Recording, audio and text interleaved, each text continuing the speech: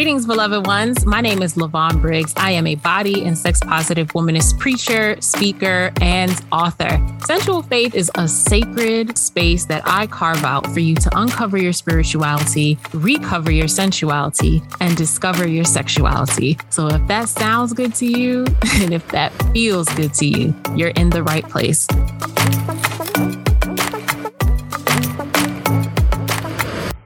Won't you celebrate with me what I have shaped into a kind of life?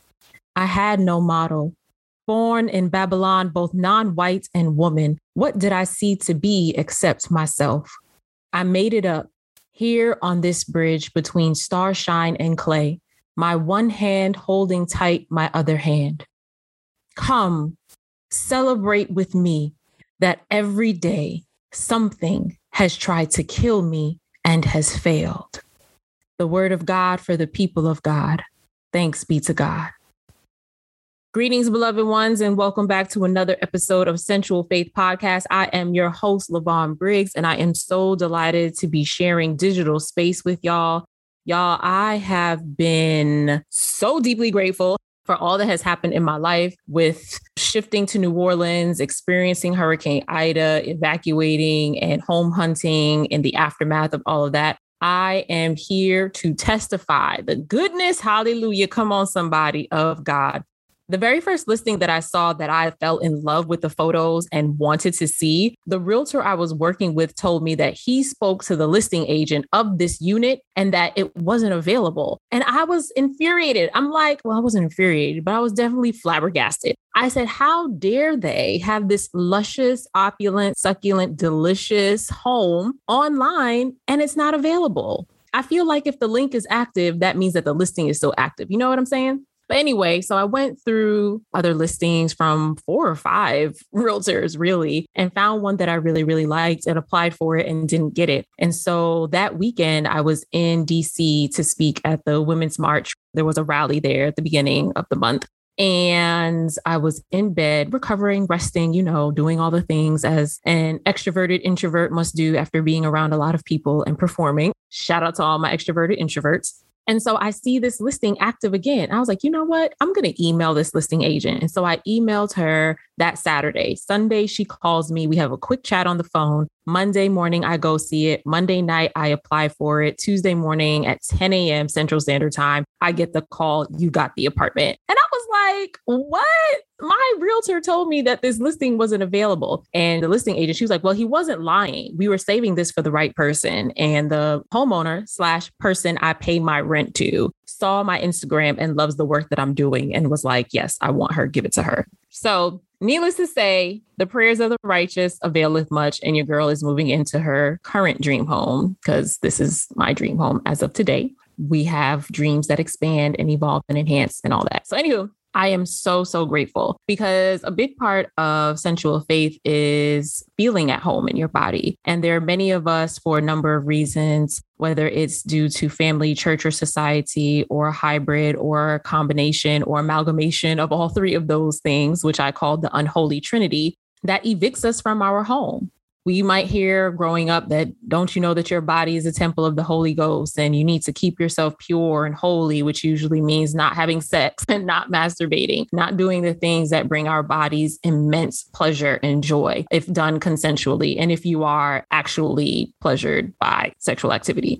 That's another podcast episode, is to talk about the spectrum of desire. I'm going to keep that in my back pocket. But another thing that affects our ability to be at home in our bodies is honestly what I've been hearing too few people in the church talking about today. So as you may know, October is Hoodoo Heritage Month. Shout out to all the Hoodoo practitioners. It is also Breast Cancer Awareness Month. Blessings to those of you who have been affected by breast cancer, and is also Domestic Violence Awareness Month. And so I want to go ahead and issue a content warning for this episode, that if this is something that is a tender area for you, or you just don't have the spiritual, emotional, physical bandwidth to engage in that kind of topic right now, just go ahead and tap pause or stop. Come back to it or skip this episode, whatever you need to do for you. But I just wanted to offer some radical hospitality there and let you know that we were going to be talking about that today.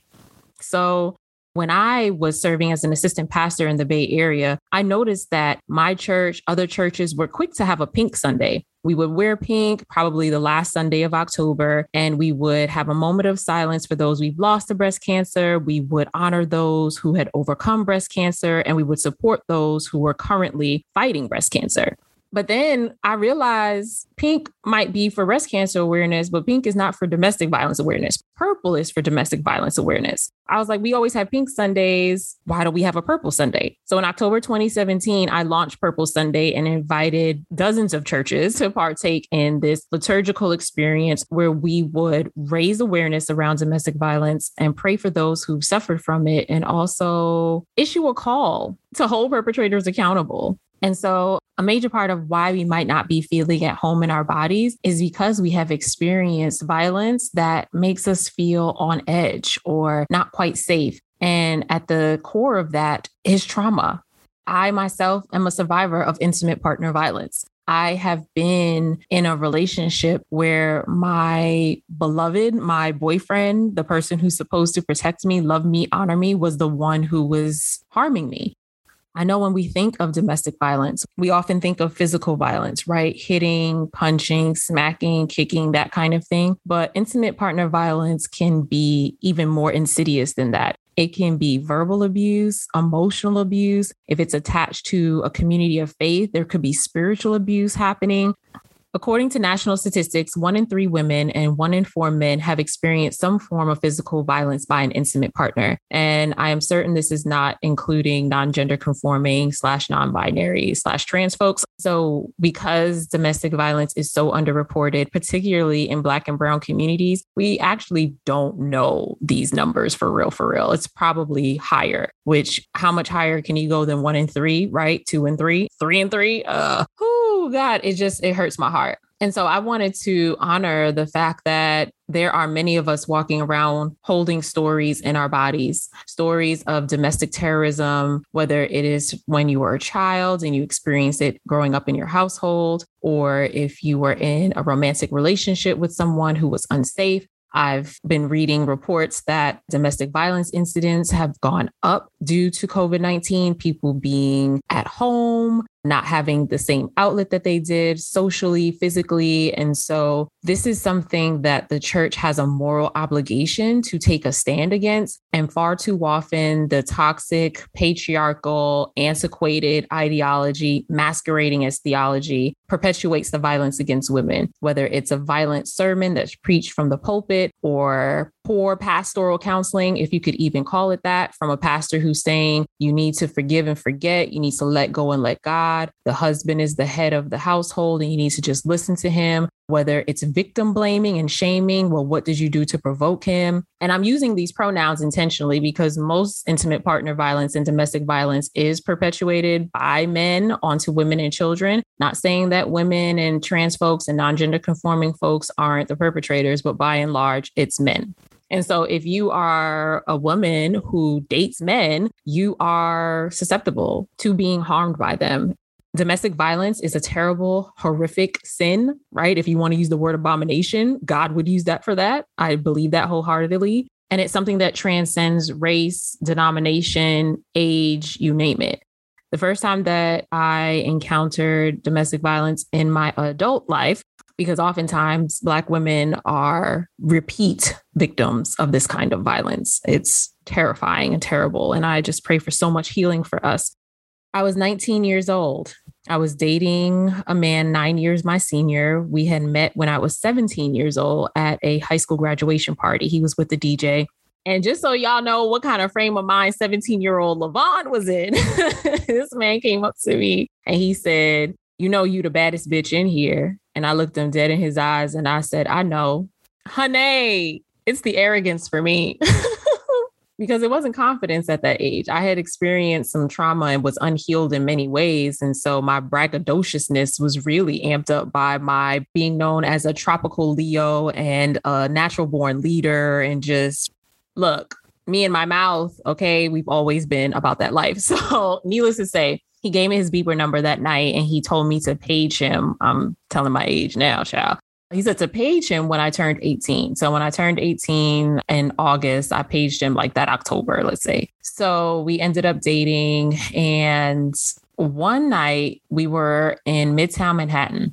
Now, he was a drug dealer and a pimp, child. I know. Clutch your pearls, pray, judge your mama. He had access to drugs, which I didn't have any experience with up until that point. And so one night we were high on something. It might have been like ecstasy. I can't remember. But we were walking down the street in Midtown Manhattan. And at that time, I had a Nokia phone, the ones with the interchangeable faceplates.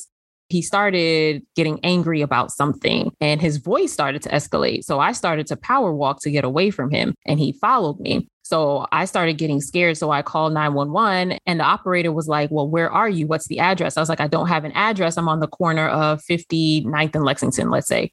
Anybody from New York who's been to New York and is familiar with that area, there was like a Zara or a Banana Republic over there. It was close to the Bloomingdale's, like just a bunch of little shops and stuff. And so it's later at night and there aren't a lot of people around, which is odd for friggin' New York City. Like, where are the people?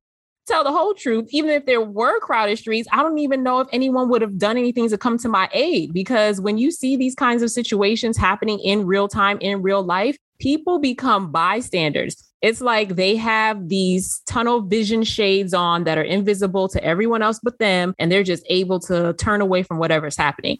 I get it. People don't want to put their bodies on the line. Maybe they're afraid themselves. They don't want to get hurt. They might not know what to do in the moment, but we really got to create a culture where we do not tolerate violence against women and children, especially from men, even in public, even if they are strangers. And that is a huge, huge issue in our culture, that we do not have deep care and reverence and respect for each other. The fact that we can turn an eye to say, how do I get out of this situation as quickly as possible? That don't have nothing to do with me. That's between them two. If they need help, they need to call the cops, which we know calling cops on Black people rarely ends well. Just throw the whole culture away, child.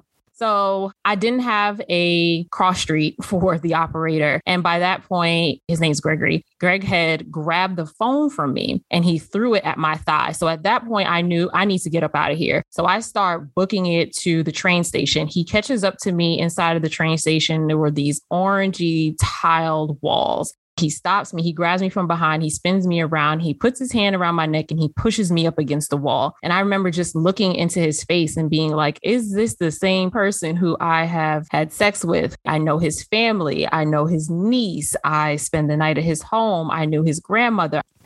It was almost as if this wall came up between us and instantly my emotions had locked off. And I know that's not always the case for people who find themselves in relationships that are abusive, that there is this love-hate relationship, that you do love this person, you want them to be better, but they won't get better, or worse, they're abusive. It doesn't start out abusive. It starts out very sweet and doting and affectionate and maybe lots of gifts. And then one day it just switches. And so that's a part of the maniacal aspect of it, is that it can make you feel like something is wrong with you and you end up gaslighting yourself and trying to talk yourself out of things. And if you have a relationship with God, you might be thinking, well, God, you won't put more on me than I can bear. And I want you to know that that is faulty thinking, beloved. God never intends for any of God's creations to be harmed. And so if you do find yourself in an abusive situation, know that I see you, I hear you, I believe you, I acknowledge you. What is happening or what happened to you is wrong. There was nothing you could do to stop it or prevent it. So please stop blaming yourself. God is pissed about it. Your ancestors are pissed about it. And I'm pissed about it. And ultimately, what you get to do, beloved, is to say, I reject the idea that God wants or needs me to suffer to prove that I am a good Christian. I reject and denounce any ideology that tells me that I need to be harmed in order to show how much I love God. I refuse to believe that the God of love and light and liberation would place me in a relationship that is not full of love and light and liberation. That is a lie from the pit of hell. And we need to cast that shit back from whence it came.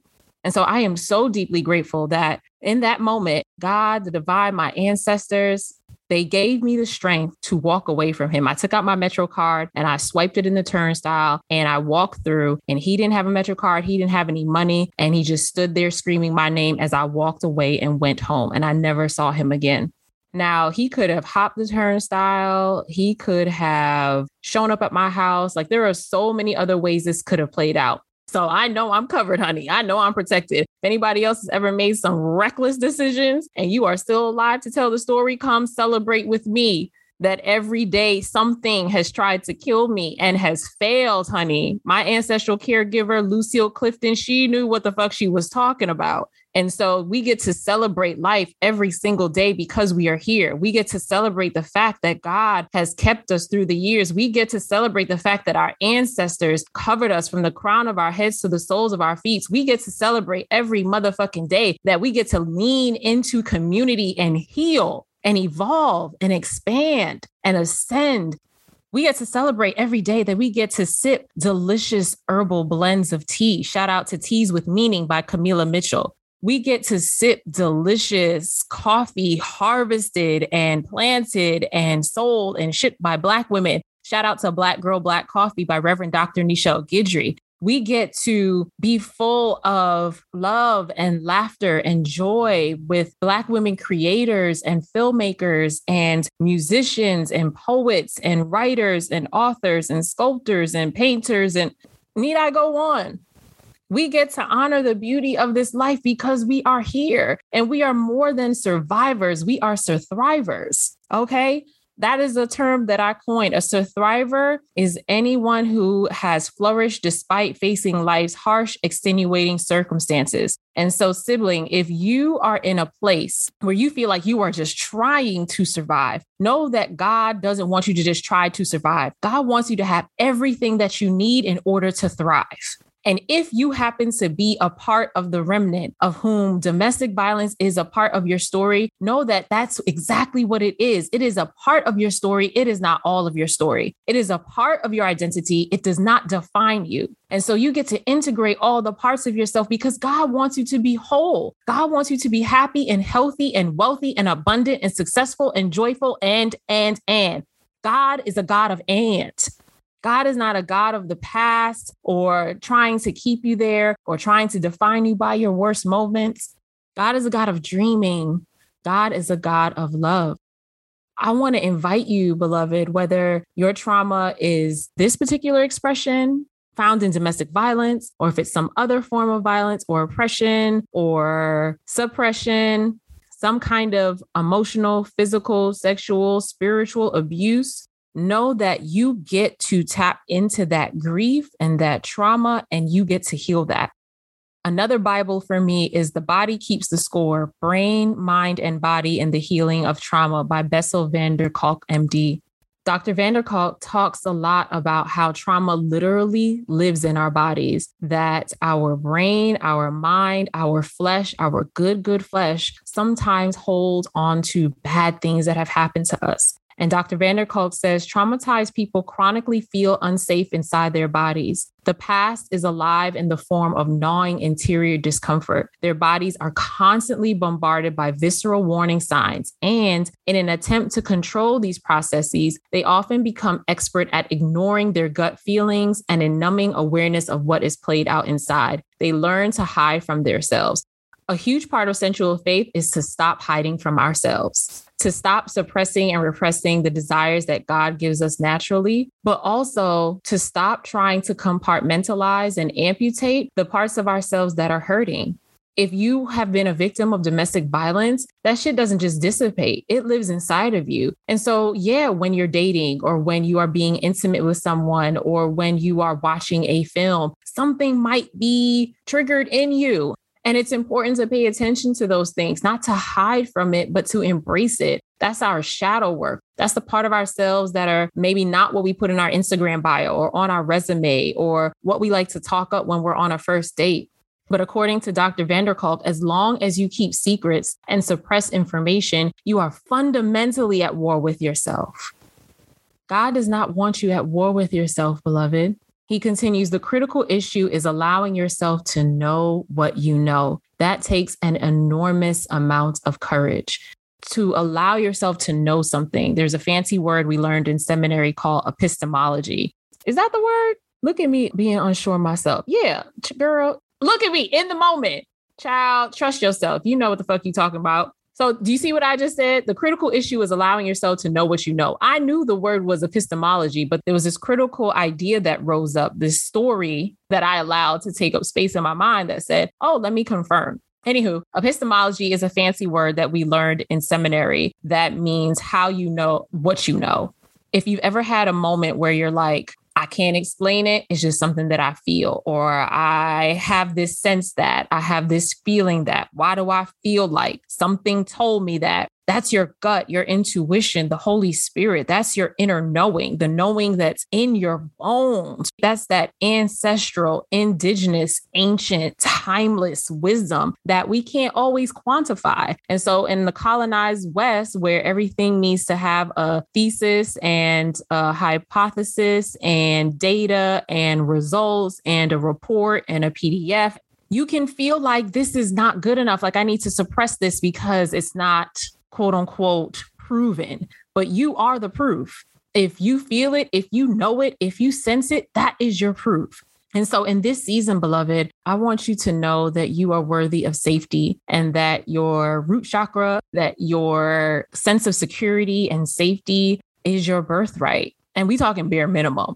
Safety is your birthright. And so in this last part, Dr. van der Kolk says, being able to feel safe with other people is probably the single most important aspect of mental health. Safe connections are fundamental to meaningful and satisfying lives.